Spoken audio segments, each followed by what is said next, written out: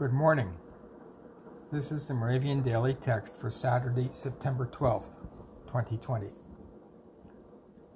The text today is Psalm 24, verse 1. The earth is the Lord's and all that is in it, the world and those who live in it. The teaching text is Ephesians 5, verse 15. Be careful then how you live, not as unwise people, but as wise. Let us pray.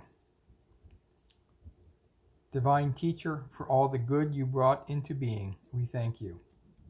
May we honor you with our lives as we seek your help to make wise choices that will bring glory to you. Amen.